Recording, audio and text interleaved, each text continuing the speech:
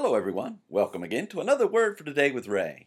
And before we begin our study together, let's go to the Lord in prayer.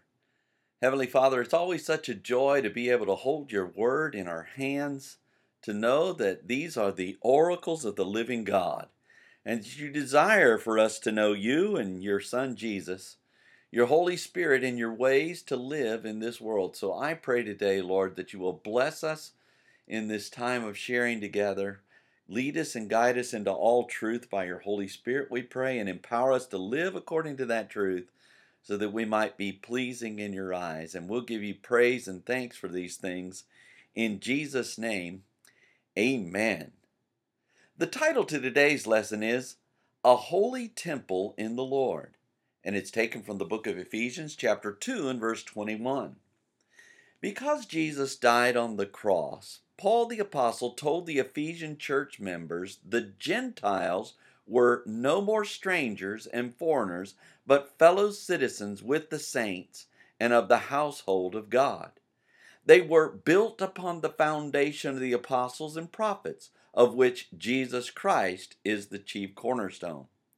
In chapter 2 and verse 21 of his letter to the Ephesians, Paul described the building of God as fitly framed together unto an holy temple in the Lord, where we read, in whom all the building fitly framed together grows unto an holy temple in the Lord.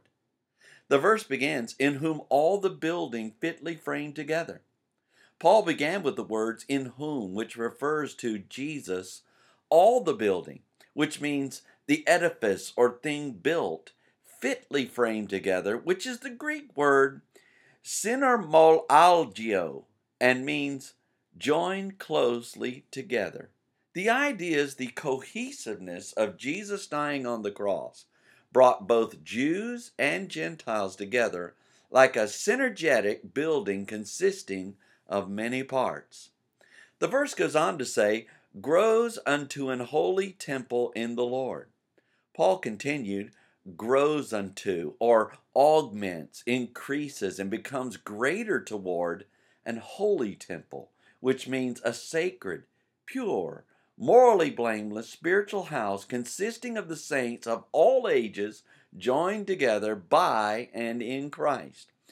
In the Lord, which refers to he to whom a person or thing belongs, about which he has the power of deciding, the Master, and the title given to God the Messiah. This building of God continually increases and becomes greater until it is a sacred, pure, and morally blameless house of God.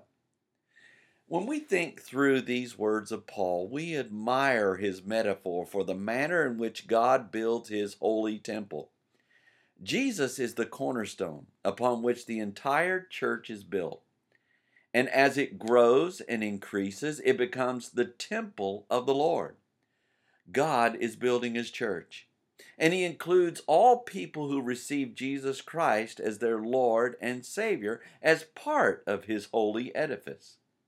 May we all realize how determined God is to include any and everyone in his magnificent building. Next time, Paul shares about an habitation of God. So read ahead, and we shall join together then.